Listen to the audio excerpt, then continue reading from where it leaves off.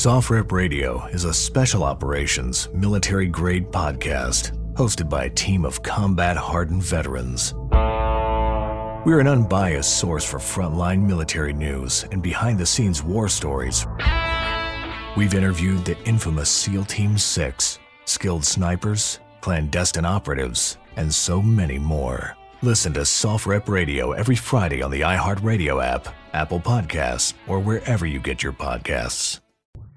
Hi, I'm Chelsea Handler. Welcome to Life Will Be the Death of Me, a production of iHeartRadio. Welcome back in studio, Chelsea.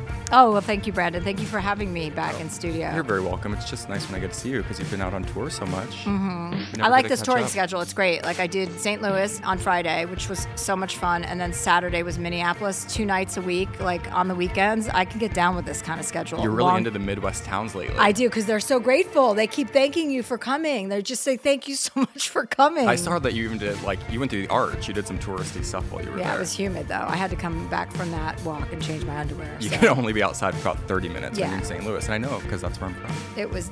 Oh, that's right, Brandon. You know what? I never even put 2 and 2 together. That's how self-absorbed I am. I forgot that you're from St. Louis. I always think of you as a North Dakotan.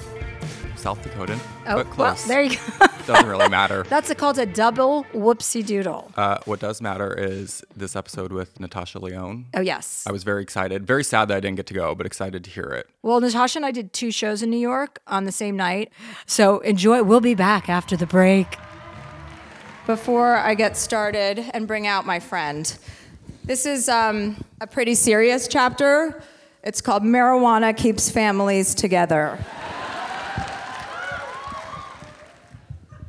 Some people are not built for drugs and alcohol. I believe that I am.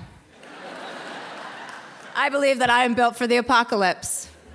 I reconnected with marijuana in my late 30s. As I previously shared, I'm open to most drugs, as long as they don't leave you with a hole in your arm or staring through a keyhole of an apartment door looking out for drones. At this stage of my life, I find it prudent to avoid apartments altogether. I loved pot when I first discovered it in high school, or pretended I did, because I thought it made me look cool. But after a few years of recreational abuse, it just ended up leaving me paranoid and self-conscious, and in one instance, getting up to leave the theater when a movie ended, only to realize I was on an airplane.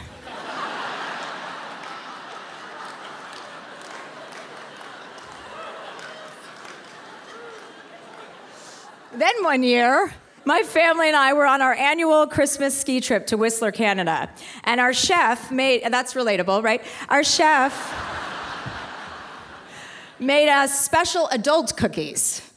Every night, my brothers and sisters would line up in the kitchen on our way to dinner, and I would dole out a half a cookie to each of them. And if any of my nieces and nephews stole any without me seeing, it was none of my business. Our family thrived that year. Our family doesn't really fight because we're all so exhausted from our childhoods, but it definitely marked the beginning of a new era for the Handler family. The legalization of marijuana in California raised standards at dispensaries. The educative component that was lacking for so many years was now available on all store-bought weed. The labeling of strains, along with the labeling of THC versus CBD ratios, was all right there in black and white. With the advent of medicinal-grade controlled microdosing, there aren't a lot of people I wouldn't recommend cannabis to. I've turned straight arrow people into people I can actually spend time with. I've gotten friends who have never done any drugs, friends who've had terrible experiences with edibles, my Mormon sister who's here tonight, people's parents, Muslims, and one nun to imbibe. About 90% of the people I've introduced to marijuana are now frequent users. I take a lot of pride in that. I take a lot of pride in being an enabler, or a term I'd like to coin, a pharmacological intuitive. One who instinctually knows the exact right dosage for each consumer. After Trump was elected, I came the closest I'd ever been to depressed. My anger rose to the surface rather than simmering just beneath it. I had something identifiable to be angry about, so instead of masking it, I treated it. That's when the news started to get fun. Kellyanne Conway stoned is a good time. It's right up there with Eddie Murphy raw. Same for Sarah Suckabee Sanders. One day, Sarah Suckabee Sanders came out for her breast briefing with emerald green eyeshadow shrouding one eye and zero eyeshadow on the other eye. I was like, this is a whole new world. I'd find myself laughing when Chris Matthews would interrupt his guests while spitting all over them. And I started to see the news for what it really was, a 24-hour spin cycle filled with conjecture and speculation about whatever idiotic or racist comment Trump had tweeted that day. I realized that I had allowed this administration to rob me of 1 year of my life, and I wasn't going to give them another. I needed a channel change.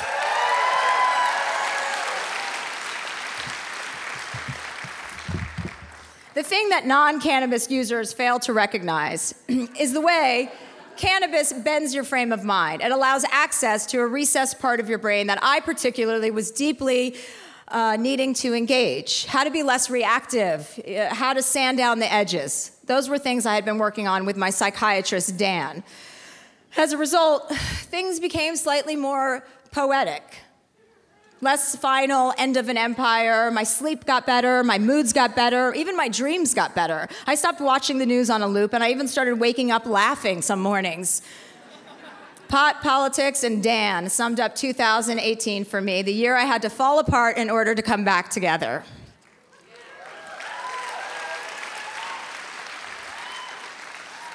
I was sitting in Dan's office one Monday morning, telling him how passionate I had become about this new marijuana renaissance.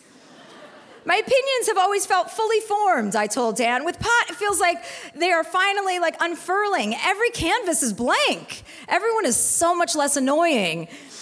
And everything is a little more tolerable when I'm a little bit stoned.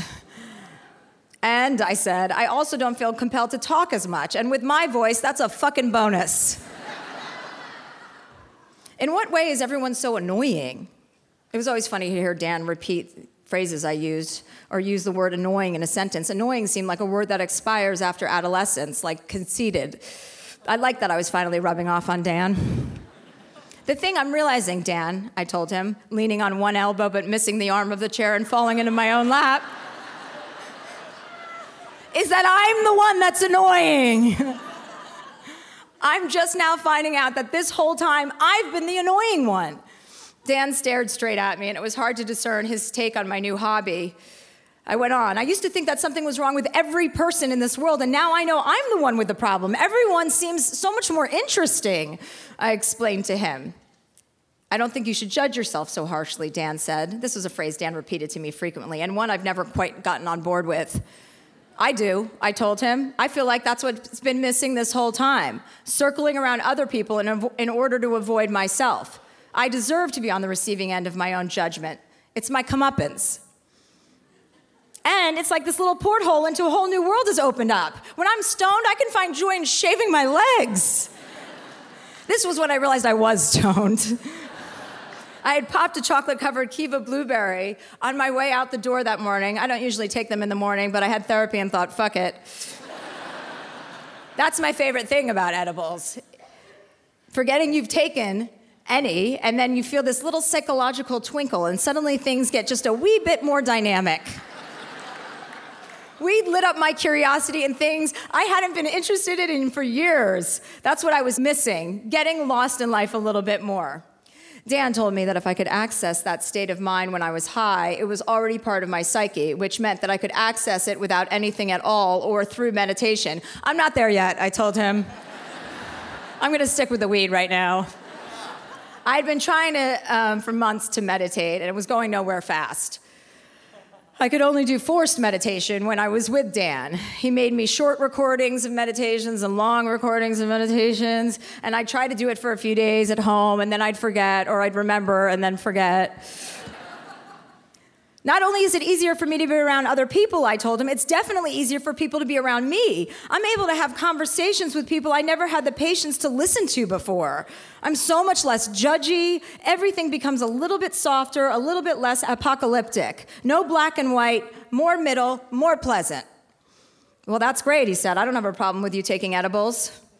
And I said, the other good news is it's cut my drinking in half. This was a sentence I thought would never come out of my mouth. So I want to be very, very clear. I have no intention now or in any future of giving up alcohol. Thank you for your support. Okay, this is not a book where I get sober at the end. However, cutting my drinking in half was an unexpected perk, and that is when I started to get serious about cannabis. I've been approached by various weed companies to start my own line of cannabis products, but I didn't want to jump on the bandwagon until I had done due diligence and fully investigated what was available on the market. This meant that it had became my job to know everything about every available oil, weed, candy, bath salt, herb, and food item that contained cannabis. I was sitting around my house in Los Angeles one weekend with my brother Glenn and my sister Shauna, who are in the audience tonight.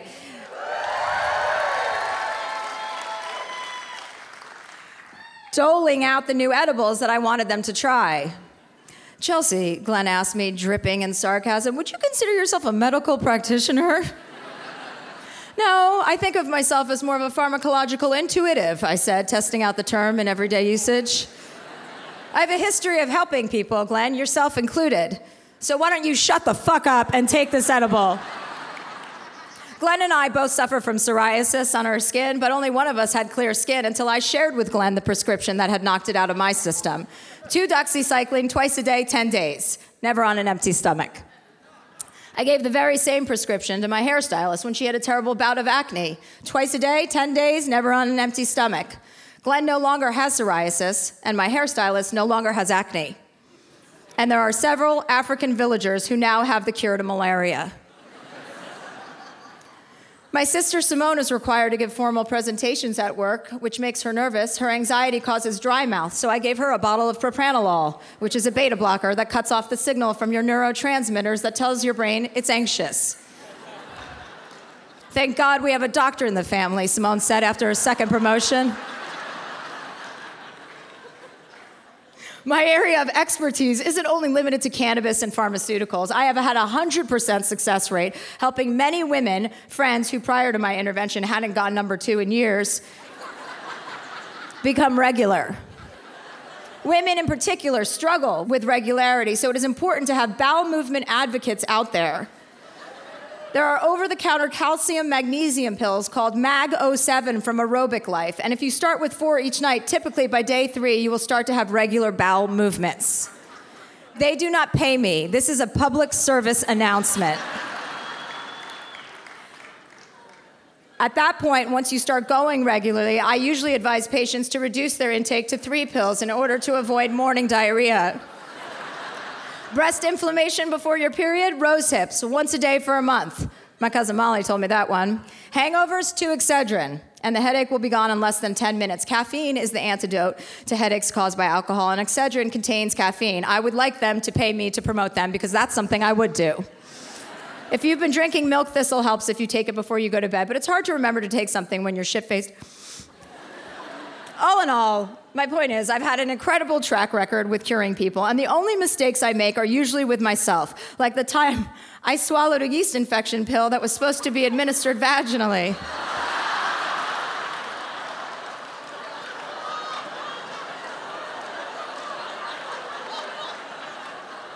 After speaking with my doctor on the phone, I waited expectantly in the 48 hours that followed for a loaf of bread to pop out of my mouth.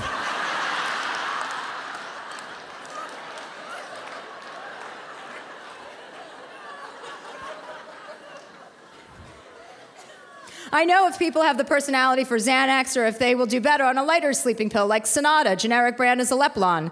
I also know that Xanax isn't a sleeping pill, but that's what I used it for. Adderall is good for some people, but too much for certain personality types. High-energy people like me do not need Adderall, no matter how tired you are, unless you want to wake up in the middle of the night cracking your fucking knuckles. But if you do like Adderall, what's even better is Provigil or Nuvigil. That's what people in the government and the military use when they travel through different time zones. Provigil is the best thing I've ever taken for jet lag, or if I really need to focus on something. But again, if you have a knuckle cracking problem, which everyone in my family has, just start with a half. There's nothing I love more than hopping on an international flight, popping a Xanax, and sleeping for 12 hours straight. But I've become so disgusted with the pharmaceutical industry in this country that I have redirected that passion and dedication into the healthier alternative, cannabis. Chelsea, Glenn said, putting his fork down, you should be a late-stage companion. That's something you could do. You're fun.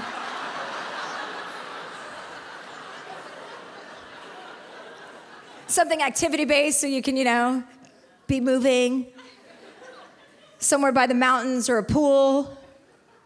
Older men seem to be drawn to you. You'd get hired all the time. Who's in the late stage, I asked him, me or the companion? The companion, Shauna said. Always the companion. You have a lot in common with older people. He's got a good idea. Then my brother said, this can be the perfect foil for your identity crisis, Chelsea, since you can no longer date older guys. This is a way you can still hang out with them all the time. The reason I can't date older guys is because now they're too fucking old. I'm 44. So I got to lower the margin and get in my own age group, which is tough. Glenn wiped his mouth and took a sip of Mike's Hard Lemonade, which he had brought to my house.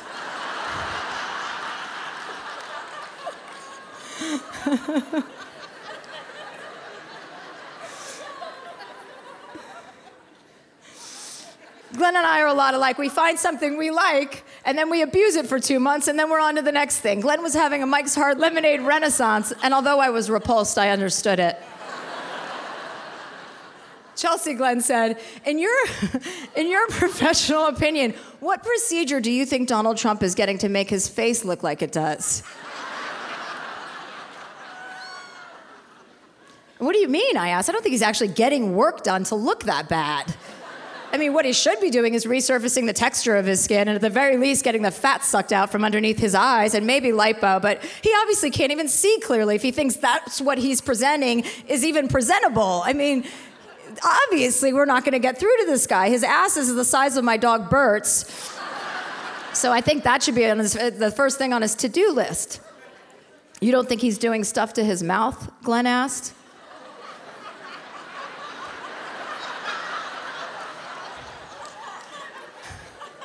He was being serious, so I looked up.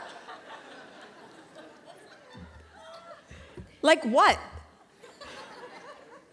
Is there some sort of surgical procedure or face treatment that makes your mouth look more like an anus?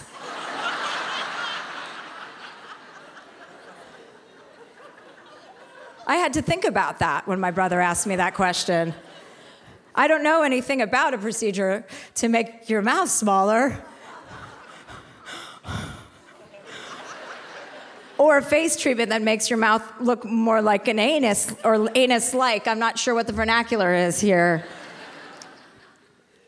He may think it looks good, Chelsea, Glenn reminded me. It's as if his mouth keeps getting tighter and tighter and smaller, smaller. I liked the idea of Donald Trump sewing his mouth closed, one surgical procedure at a time.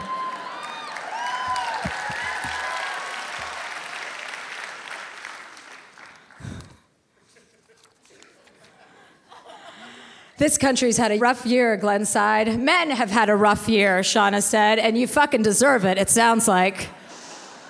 I said, you only have yourselves to blame. It's a rap on old white men.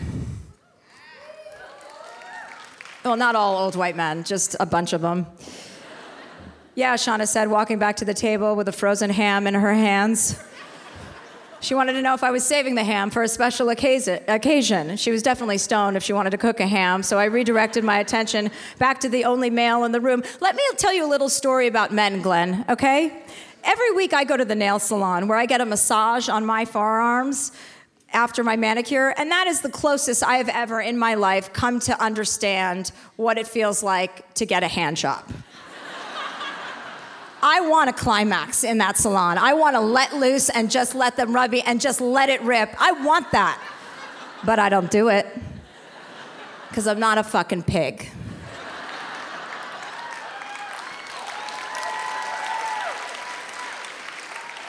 That's the difference between men and women. We are more prone to controlling ourselves. Yes, Glenn agreed. Most women are, but I would place you in the category of people who have trouble controlling themselves. It's a very good thing you weren't born with male genitalia. I can guarantee that if I were, you would still never find me jerking off into a fucking plant. Who did that? He asked. I don't know, one of these guys, Louis C.K. or Harvey Weinstein, one of them jerked off into a plant. I mean, seriously, when does it come to that? I'm stoned, high, drunk, and stoned, Shauna said, with the frozen ham tucked into her armpit. You're not drunk, I reassured her, and guided her upstairs to my bathroom, where I placed the frozen ham on the floor of the infrared sauna and told Shauna it would be ready first thing in the morning.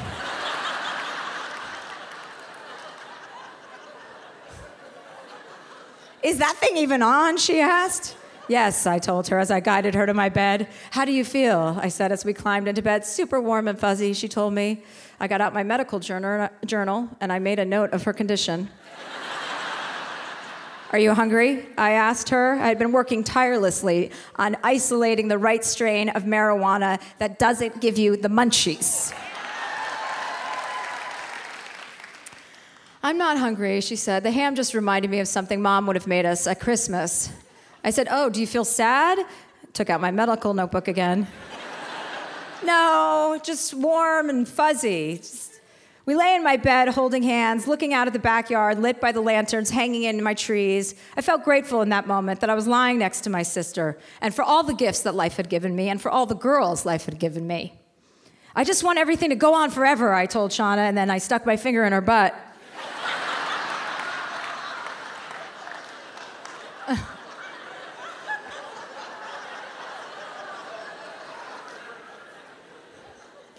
When are we going to be too old to act like this? She asked me, giggling.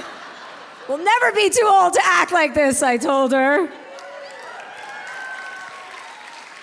Then she yawned and said, just because I get colonics doesn't mean you can treat me like shit. And then she rolled over and fell asleep. Thank you.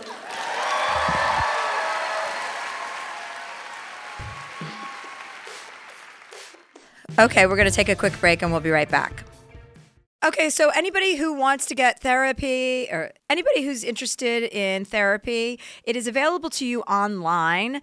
Anybody who is listening to this podcast is obviously interested in the subject matter. And if you don't have your own therapist already, there is online counseling for you. It's called BetterHelp. It offers licensed professional counselors who are specialized in all sorts of issues like depression, stress, anxiety, relationships, sleeping, trauma, anger, family conflicts, grief, self-esteem, and more. You can get all of this online in a safe and private environment. Anything you share is confidential, and it's very convenient.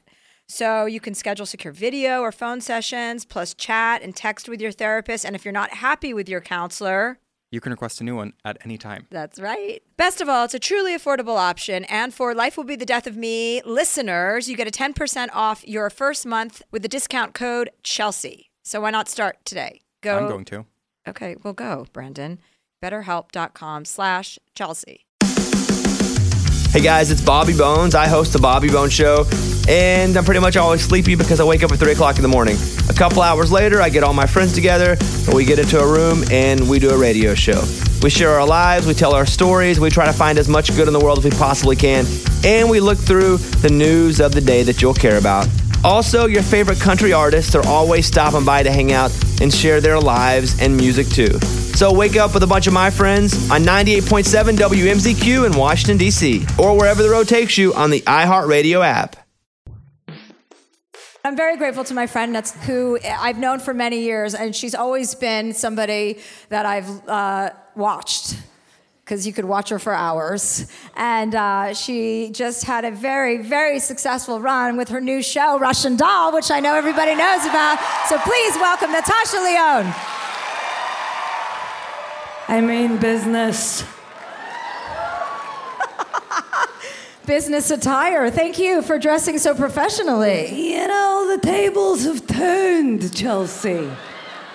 And so this is going to be my big Larry King come-out party, is how I see it. And I want to watch you individually peel each one of these oranges. And we're going to be here for 7 hours. The book is great. I've read the book. Thank you for reading the book. And I've come prepared. Oh. I'm going to put these on even though I'm actually nearsighted, But I'm looking forward to becoming farsighted because then you can do this move, which I think always makes people seem smart and old. And then you can kind of do this. But I just want to remind you I can see perfectly at this distance. It's up there I would need it for. So, I've prepared some flashcards, and I've told you about the Rotunda, which is a game we're going to be playing later. Okay, so Chelsea, I'm saying it right? Yeah, no, yes. it's Tracy. So it's Tracy, but spelled with a CH. Yes. Yes, that's interesting. And a Y and an apostrophe at the end. Yeah, I'm not surprised though because I've heard a lot about your childhood. It's hard having a childhood, isn't it? It's hard. Yeah. It's hard spending your adulthood getting over your childhood for Isn't sure. Now, this is my sort of big beef with therapy. This is not on the flashcards. But I'm like, Jesus, what do you want from me? Like, my entire life is going to be unpacking this fucking, 10-year event? What a bummer. Why is this my problem? I didn't do it. Yeah. Do you know what I mean? I know what you mean. Are you talking about the 10 years being your childhood? Yes. Oh, well, you had a short childhood, so yeah. So that's even easier to get over, I guess. If you think about it like that. Yeah, by 11, you what? I mean, your workforce and fax machines. That's why they have, fax machines and You had to grow dollhouses. up very quick. You were on TV and stuff. And yes, but also running an office. An office supply chain store, it's more common. People talk about, oh, you're a child actor. Nobody talks about my time at Staples as a kid.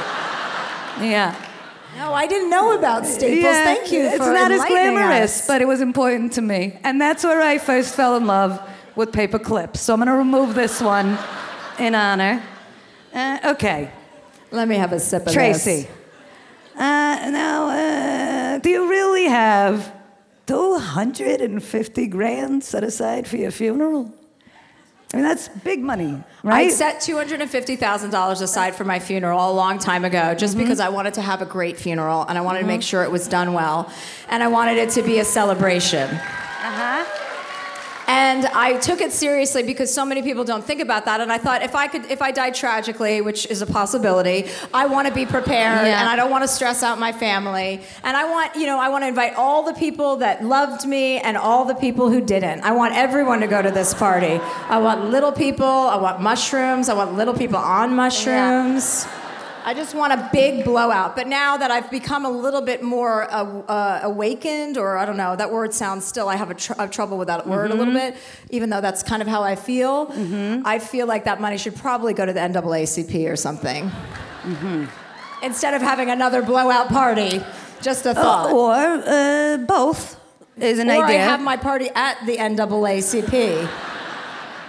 Time allowing. And, are you opposed to throwing some of that cash my way? Maybe a joint funeral?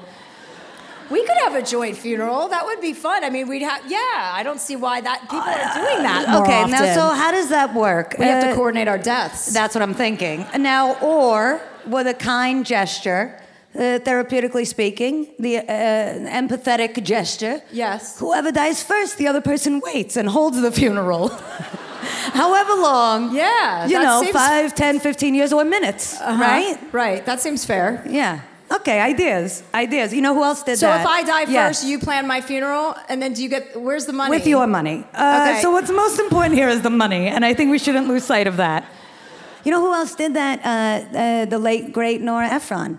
Did she? I don't know how much she spent or how much money she put aside, but she had a file going her whole life, and it was like, it's got a great name. It's sort of like the final... movie or something. Final, the sunset. Final movie. The final sunset. I feel like it was probably better than that, right? The last movie, which is actually maybe a Dennis Hopper, sort of a Terry Southern movie, but we won't get into that. Well, this we've covered. It's a series of additional funeral questions, DJs, destination funerals, and so on. Do you have a DJ you'd like to use at your wedding? I mean, funeral? I actually am planning a wedding funeral, so it's not even a Freudian slip. So that's when I'm getting married, is on my deathbed. It's going to be very romantic. And there will be a DJ, yes. It's important to know, is there anyone, besides Donald Trump, who I don't care to insult, clearly, that you don't want? At my funeral? Your funeral, yes. Like, if you would like to name names of some other people that are on your hit I... list, but you don't have to, and I won't murder them, I'm not actually like a soprano, I just talk tough. And it's an important distinction, but if there's anybody that you don't want at your funeral, you know what I'm saying, you just let me know, and I'll make sure they're not at your funeral, okay? Aren't you pissed that you weren't on The Sopranos? I'm at all times pissed that I'm like, where's my mafia picture? Because I'm so ready. I don't know. I don't hate anybody that much. I don't care about hating people as much as I used to. So I'm trying out a new philosophy where even if someone doesn't like me, I like them. Yeah. And that's a fun game to play. That is truly enlightened. It's like, oh. That's truly, yeah. Yeah, I'm trying it out and I like it. Do you think you're going to die young? Sort of left field, huh? Oh. It's just slipping it in. It's just the tip. We're okay. You can't get pregnant from just the tip. We all know that. Tell your kids. That's right. Yeah. That's correct, everybody. Yeah. Do you think so? No. You don't? No, you can get pregnant from the tip. Yeah. You were pregnant at 16? I was pregnant a couple times at 16, yeah. I had more than once? More than once, yeah. Same guy, different? Yeah, I had a black boyfriend in high school. His name was Tyshawn. He's actually in my new documentary that's coming out about white privilege, my own specifically. And I always thought white privilege meant, you were from like a like you had trust funds and you were from the Rockefeller family and you went to Harvard. Like I identified white privilege like that. And it wasn't until after the election that I really just started to think about my own privilege in a way that I hadn't understood before. I was embarrassed because of all the success I've had and how easily it came to me. Yeah, I worked hard and we all work hard, but I got rewarded for a lot of bad behavior, and that wouldn't have happened to somebody who didn't look like me. So I went and revisited Tyshawn for this documentary because we got arrested 3 times while we were together. For what? I didn't get arrested. He got arrested for a dime bag of pot. Every time he got caught, not every time, who knows how many other times, but the 3 times I was with him, each time the police officer said, okay, miss, you get out of this neighborhood and go home, and he was arrested. So he had a full scholarship to UNLV University to play basketball, and he was not able to go because of those 3 infractions, which were stupid, but a white person gets away with that. I got away with it. And he then spent 14 years incarcerated, and his whole life was ruined. And so I saw him in the documentary. We visit his family and get his story and hear about it because I just walked out of his world and was like, okay, I'm done with this phase of my life. I'm done with my black phase. I'm going to go back to my family, And I just left, and I could. And I never thought about that until the election. I didn't think about a lot of things until the election. I thought, oh, we elected Barack Obama. Great. Racism is over. And I thought we were going to elect Hillary Clinton. And I thought, great. Feminism that's a fight we don't have to do much of anymore. So when those 2 things backfired, I woke up. And I started to look around and ask the questions. And was embarrassed that it took me this long to get here, but I'm happy to be late to the party than to never show up at all.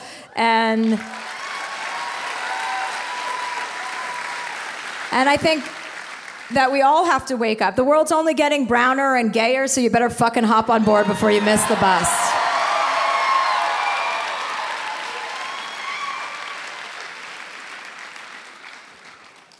Indeed. Yeah, I think about that. I think about a lot, especially because the prison show I'm on. I'm not making it about me. But, it's early on, I think I would really identify I was like, oh yeah, I know how to be on this show because I've like spent time in various holding cells and you know what I mean, like I've done. Did you get arrested a lot in your real life? More than once. Yeah. Less than more times 10, less. Yeah, expunged. Cut to the end of the story. Without details.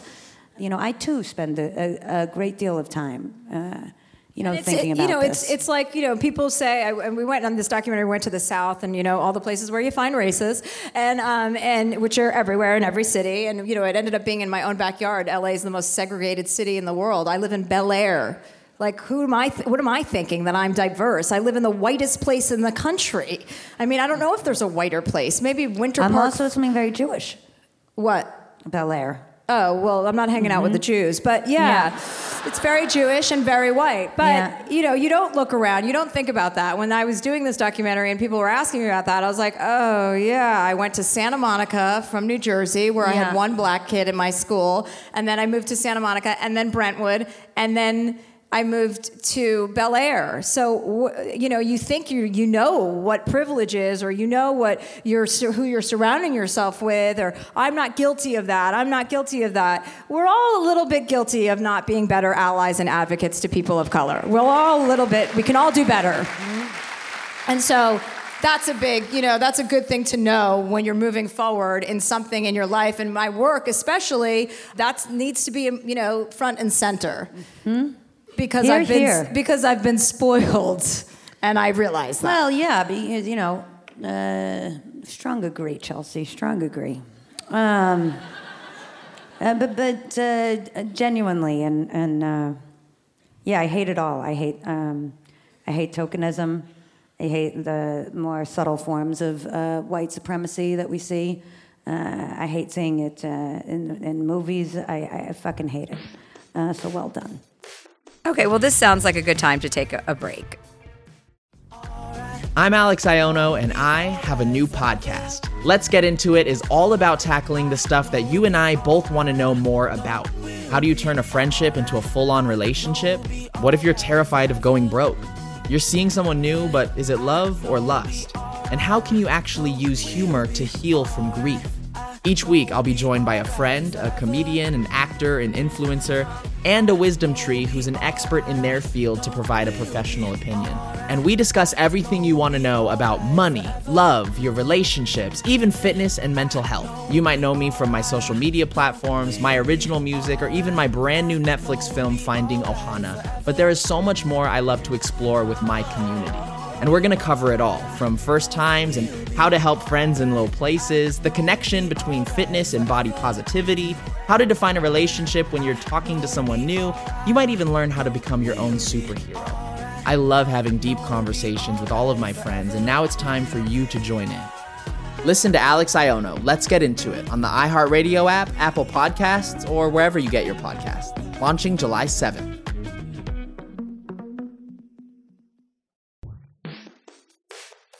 What is the most interesting place that you have traveled to? Africa.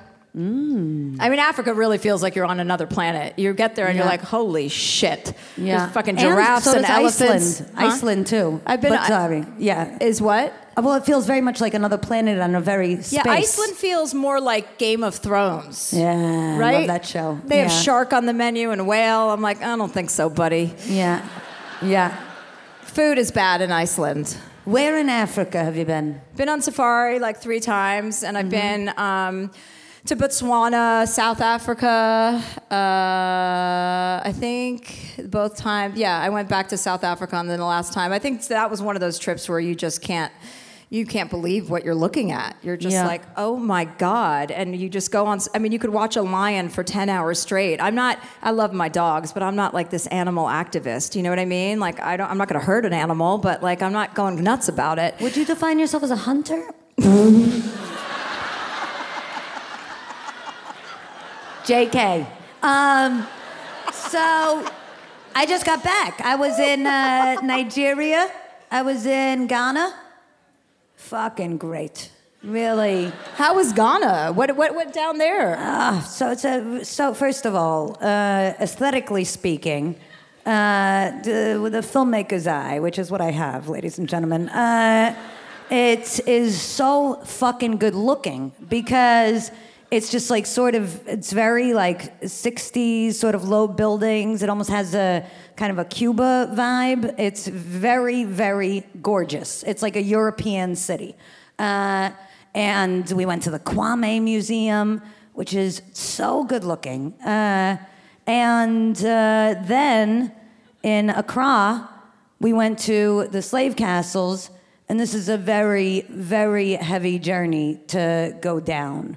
And really understand in ways you're talking about, the weight of the world that we're actually living in. They have this museum there, and you kind of see all the heavyweights are there. It's Marcus Garvey and Malcolm X and Martin Luther King, and you see the way in which America, the world at large, time and time again, just fucking shut it down. And it's harrowing. And to understand that, it's almost feels like there's the idea of the ongoing crime that is our current prison system is very tough to take. Who did you take that trip with? I went with Uzo Aduba from Orange is the New Black, and I know you were with Laura Prepon last night, and then you said Taylor last week. I've been having a renaissance of Orange is the New Black. Yeah, and as have I constantly, but it's less a renaissance, it's more of an existence, let's say. Well, you're also on the show. Yes, I am. You have to be there. And so we went, and and Uzo's Nigerian, so we went Lagos. It was great. There's so much great art happening. There's a thriving filmmaking scene out there, and we also did some global citizen stuff that she's involved in, and. But yeah, like by this Ghana and the slave castles, and coming back to America, landing at JFK, and going getting your this sort of Hamilton bills out of the fucking ATM machine. You're like, what is this fucking scumbag? It's very, crystallizing, and also just gorgeous. But then also like, oh, that's right. That's why they called it the Ivory Coast or the Gold Coast. It's a heavy. That's an important trip to take, though. Yeah. Sounds like it. Yeah. Yeah.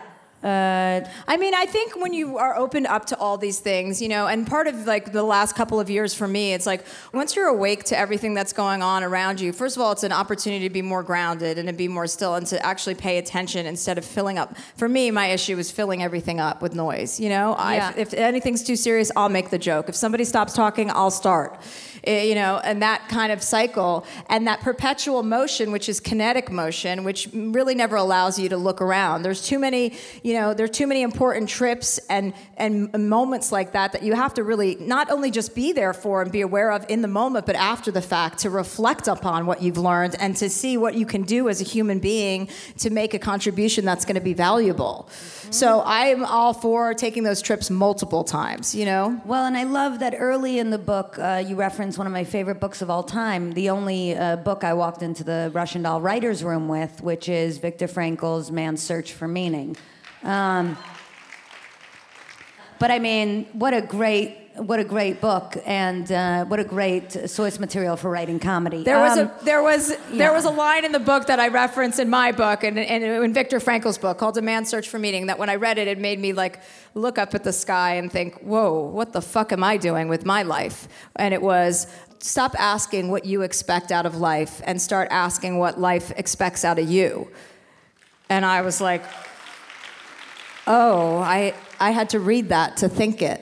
Yeah. I was like, how lost am I if I've never even thought about what anyone's expecting out of me? I was thinking about what I'm going to get. Yeah. Like take. Which I think is fair and normal and kind of like happens for each of us in its right time, right? Like the truth is there's even an underlying sort of lucky stroke to having the opportunity to kind of investigate self. I think that's privilege. Going to a psychiatrist for a year is privilege. But when it is a hand-to-mouth existence, I think it's harder to really take this time. But for Viktor Frankl, for context, of course, he was I think, an Auschwitz survivor to the Holocaust, and he then sort of got out of there alive and had to rethink his life in terms of how do I sort of string a life back together after what I just saw and what human beings are capable of. And he came up with a system called logotherapy that was this idea of trying to sort of,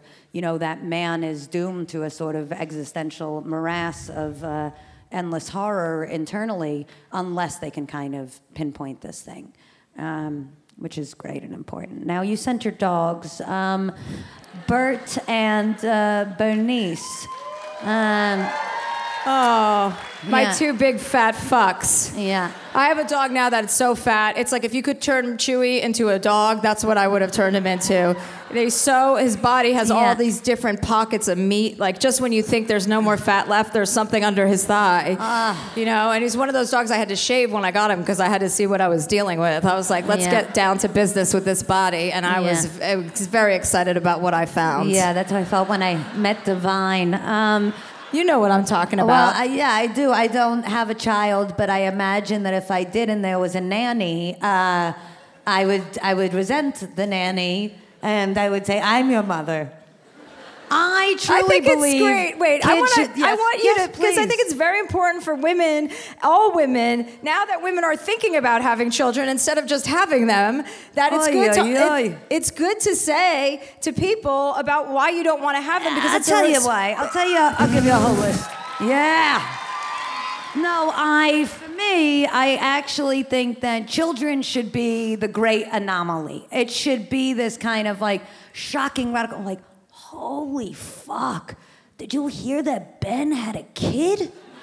What the fuck, this guy, oh my God, yes, with the Ben and Tina, they made up good for them. What a bunch of freaks, they really must want to do this thing. Instead, I think we have this bizarre epidemic happening where everybody's like hell-bent on congratulations, you're over 25, where's this partner? Oh, good, you found this partner. Now, when's the marriage? Oh, good, now you got where's the baby? It's like, what? And then you see the statistics, it's like, where's the divorce? You know what I mean? And where's the children that are like, out there being like, can somebody look out for me? Because I'm a fucking person. And you have all these sort of unqualified, I just think for the sake of the children, and nobody loves children more than me. For the sake of the children, don't have them, is what you're saying, I think. I think that some people should I have some friends, and I'm like, holy shit, your fucking destiny was to be a mother. You should clearly be procreating. Do you know what I mean? Like, it was so much a fabric of their lifeblood. Yeah. And then I see, sometimes other people who are just sort of like lost or more relevant to the moment that we're in, which is this nightmare of kind of, men dictating when or when not women should be allowed to have their own sort of personal freedoms and existence in this life. So that I find wildly problematic, of course. I think it should be a choice with great intent and not a series of like accidents in an effort to be like, maybe we should break up or have a kid. Like, I think that's fucking weird. And I think people do that all the time. Or people get pregnant, they're like, my girlfriend was like, she was 40, and she's like, I'm pregnant, I guess I have to have it now. And I'm like, why? And she's like, because I'm 40. How can I get an abortion at 40? I'm like, it's better than being a bad parent, so go get one. What do you mean? Like, if you don't want the baby, don't have a baby if you don't want desperately to have a baby. I mean, that's the thing. It's like, I want them to have kids when they really fucking want it, but like, it's not a pair of shoes. You know what I'm saying? It's not like, I changed my mind and I can't walk in them. It's like, what the fuck are you doing? And Delia, I remember one time I was like, I got this boyfriend, I'm on the show, and da-da-da, and I think I want to start a production company, I want to be a director, I think I'm going to, write stuff, and I was like, but fuck, Delia, do you think I should, make embryos, or what should I do, because, I got to figure that out, and she was like, whoa, she was like, not everybody has to do everything, that there's this kind of hang up around for women that there's almost like this additional burden of, okay, I've got XYZ kind of dream, and also I'm gonna take on this other full-time job, which is to do this thing. And just the idea of like, I don't know, maybe someday I will sort of decide to have a kid in some variation, adopt it. I don't know what the future holds, but this idea that it was this burden on my 30s of a decision that had to be made when meantime, I had a boyfriend in his 40s who was not stressing about it at all, felt like a very unfair albatross to be carrying around. So I think in general, I just sort of let go of it and sort of felt like this is something that will sort of be be revealed, and it can kind of, let that child find me. Good luck. Find me. You can adopt kids in different countries now, too. What I'm saying? There's a lot of fucking ways. And you can be involved. Like, I like to do that. It's better baby. that I'm not present with the kid. It's better that I'm just paying for things, Yeah. I know what my strengths and weaknesses are. But you feel concretely like you're like, no babies for this baby?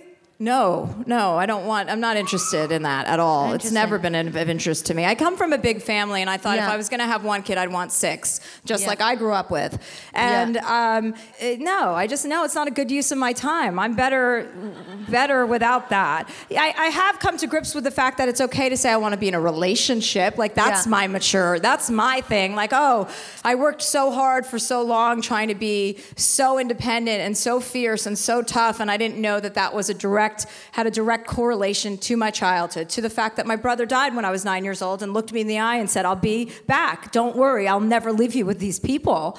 And died. So my feeling about relying on another person from a very young age, I didn't give it enough credit because I was 9. I didn't know anything.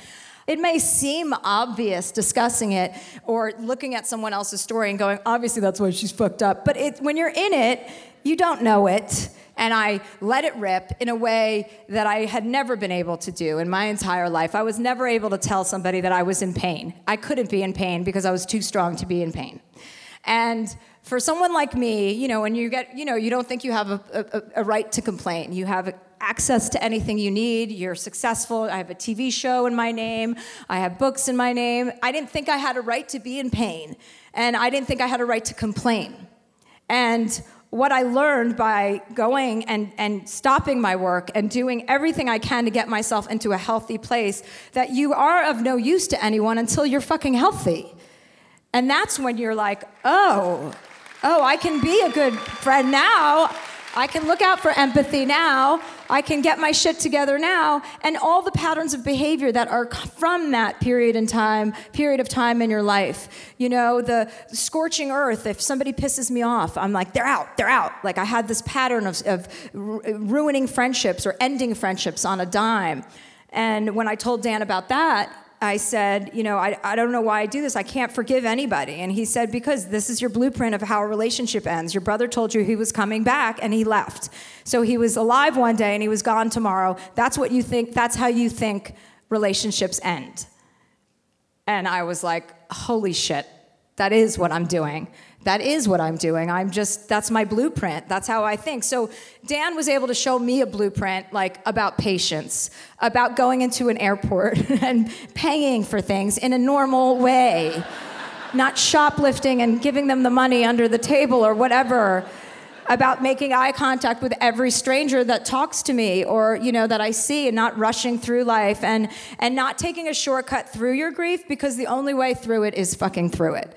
And there's no hopscotching around it, and there's no way to get around it. So for me, it was so strengthening to have a man sit across from me that I could cry in front of, and then I got really good at crying. I was like, I was just crying all the time. And I was writing this book, and I was in airports crying just in public, like, and people would come over and be like, are you okay? I'm like, my brother died, I'm writing a book. Fuck, leave me alone. Yes, I'm going to be okay. And the catharsis that came along with it was just, I had to share it because I'm a different person, and I feel, my friend's like, oh, this is like an apology tour. I'm like, no. But I feel like, so vibrant in a way that I hadn't for so long, and taking that, talk about an albatross around your neck, taking something that you've had, an injury for that you've had for so long, and being able to release it and not be mad at my brother for dying? He goes, you're mad. You were rejected. He goes, you felt rejected. And I said, yeah, but he died. It was an accident. He goes, but not to your 9-year-old brain. Your 9-year-old brain interprets that as somebody being bored with you or leaving you or choosing another family because they have a little sister that's cuter or more fun to be around. So it was a big lesson, and it was a big... it was a big moment for me to write. Since I've made a career of oversharing so many things, I thought, why not overshare something positive and good? So to circle back to the baby component of it, at the end of it, I was like, because everything comes back to my brother Chet, in therapy, whenever we talk, I'd be like, I have like this guy's shoes, I can't date him, the fucking shoes. And I said about the baby, I go, is this all, what about the baby thing? And he's like, no, I genuinely think you don't like children. So, so once I got his stamp of approval, I was like, all right, I'm on my way out. That probably seemed like such a relief, huh? To get like I was like, shit, if I have to get pregnant now too, I'm gonna be so bummed. 44 and pregnant. We have to wrap up, but I'm going to read a little thing. These bracelets, they're selling out front. They're I Decide bracelets, and they sell T-shirts too, because there's something I want to read from the book that this organization, a guy that read this book wrote me and said that this meant a lot to him because he had somebody in his family that died. And so we made these T-shirts in his honor. And all the proceeds go to LGBTQIA and all the proceeds from the bracelets. But I'm going to get up to read this. Sorry if I have camel toe.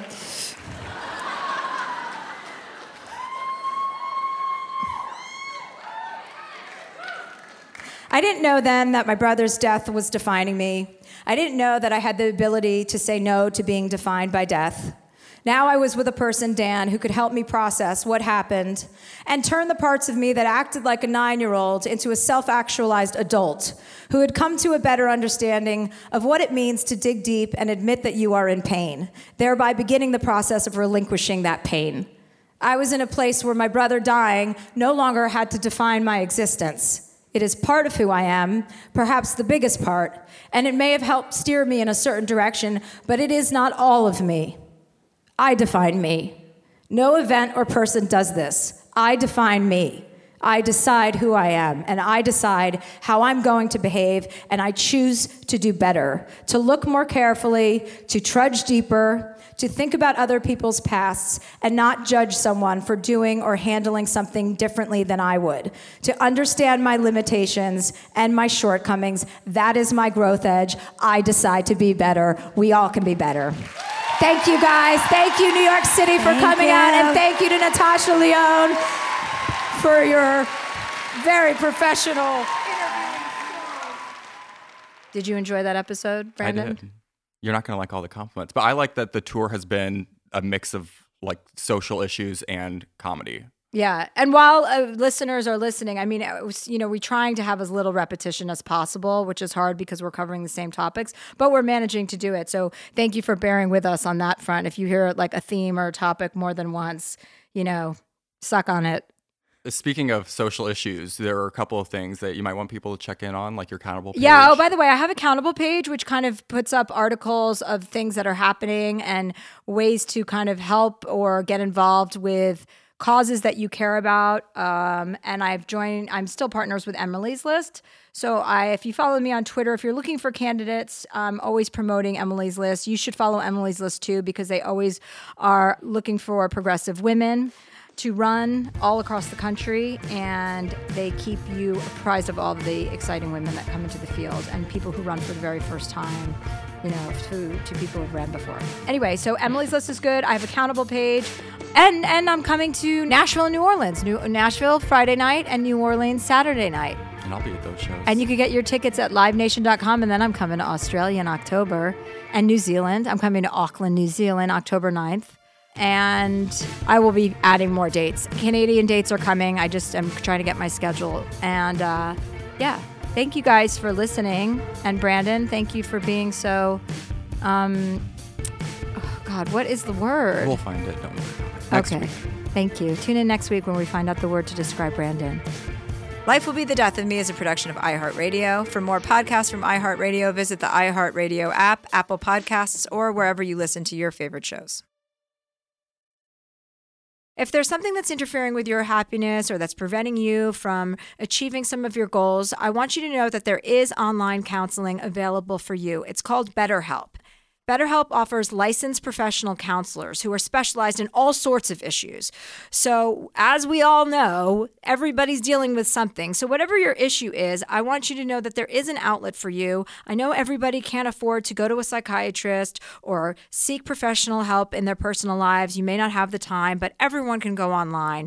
It's confidential, and for Life Will Be the Death of Me with Chelsea Handler listeners, you will get 10% off your first month with discount code Chelsea. So you can get started today. Go to betterhelp.com/Chelsea. SOFREP Radio is a special operations military-grade podcast hosted by a team of combat-hardened veterans. We're an unbiased source for frontline military news and behind-the-scenes war stories from America's living legends. We've interviewed the infamous SEAL Team 6. You always treat the dogs with respect. Skilled snipers. So we went there to secure the facility and enable these individuals to do their job and maintain this hospital. Clandestine operatives. I had a bullet in my skull. And so many more. So stay smart. Stay sharp. SOFREP Radio, the Everyday Carry podcast. Listen to SOFREP Radio every Friday on the iHeartRadio app, Apple Podcasts, or wherever you get your podcasts.